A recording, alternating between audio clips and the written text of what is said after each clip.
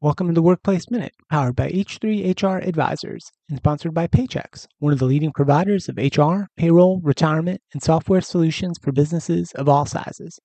My name is Steve Bowes. Mandated pay raises for California fast food workers soon to go into effect.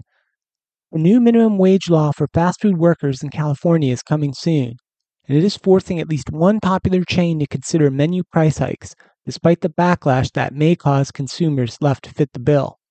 California is home to around 15% of Chipotle's restaurants, and the state's new law, signed by Governor Gavin Newsom in September 2023, will hike fast food workers' wages up to $20 an hour starting April 1st, 2024, and it's expected to drive the chain to pass on at least some of these higher labor costs to their consumers.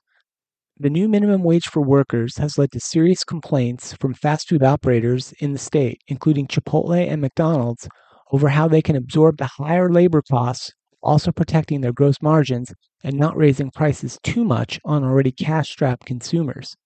The example of the impact on fast food operators can be seen in Chipotle's results, which recently discussed the situation with investors. Chipotle currently has around 3,400 restaurants, with 475 located in California. That places the Mexican food chain well within the requirements of the new law, which applies to fast food chains with at least 60 locations nationwide.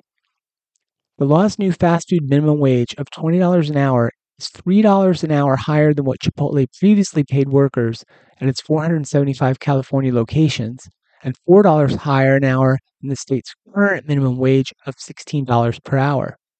And to cover that wage hike, Chipotle may have to raise its menu prices across all of its 3,400 restaurants by 8 to 10%, investors were cautioned. Labor was Chipotle's second largest operating expense in 2023. In 2023, the chain reported spending $2.44 billion on labor cost, and that was up 11% from $2.2 billion in 2022. And that was second only to food, beverage, and packaging costs in its financial results. Looking ahead to 2024, the company warned that increasing wage inflation and the competitive labor market, including as a result of regulations such as California's minimum wage increases, could impact its ability to attract and retain qualified employees, a problem that has already caused the company occasional staffing shortages. Reading between the lines of that statement, it appears that Chipotle thinks that a blanket increase in fast food workers' minimum wages will erode its ability to compete for talent by offering marginally higher wages than its competitors.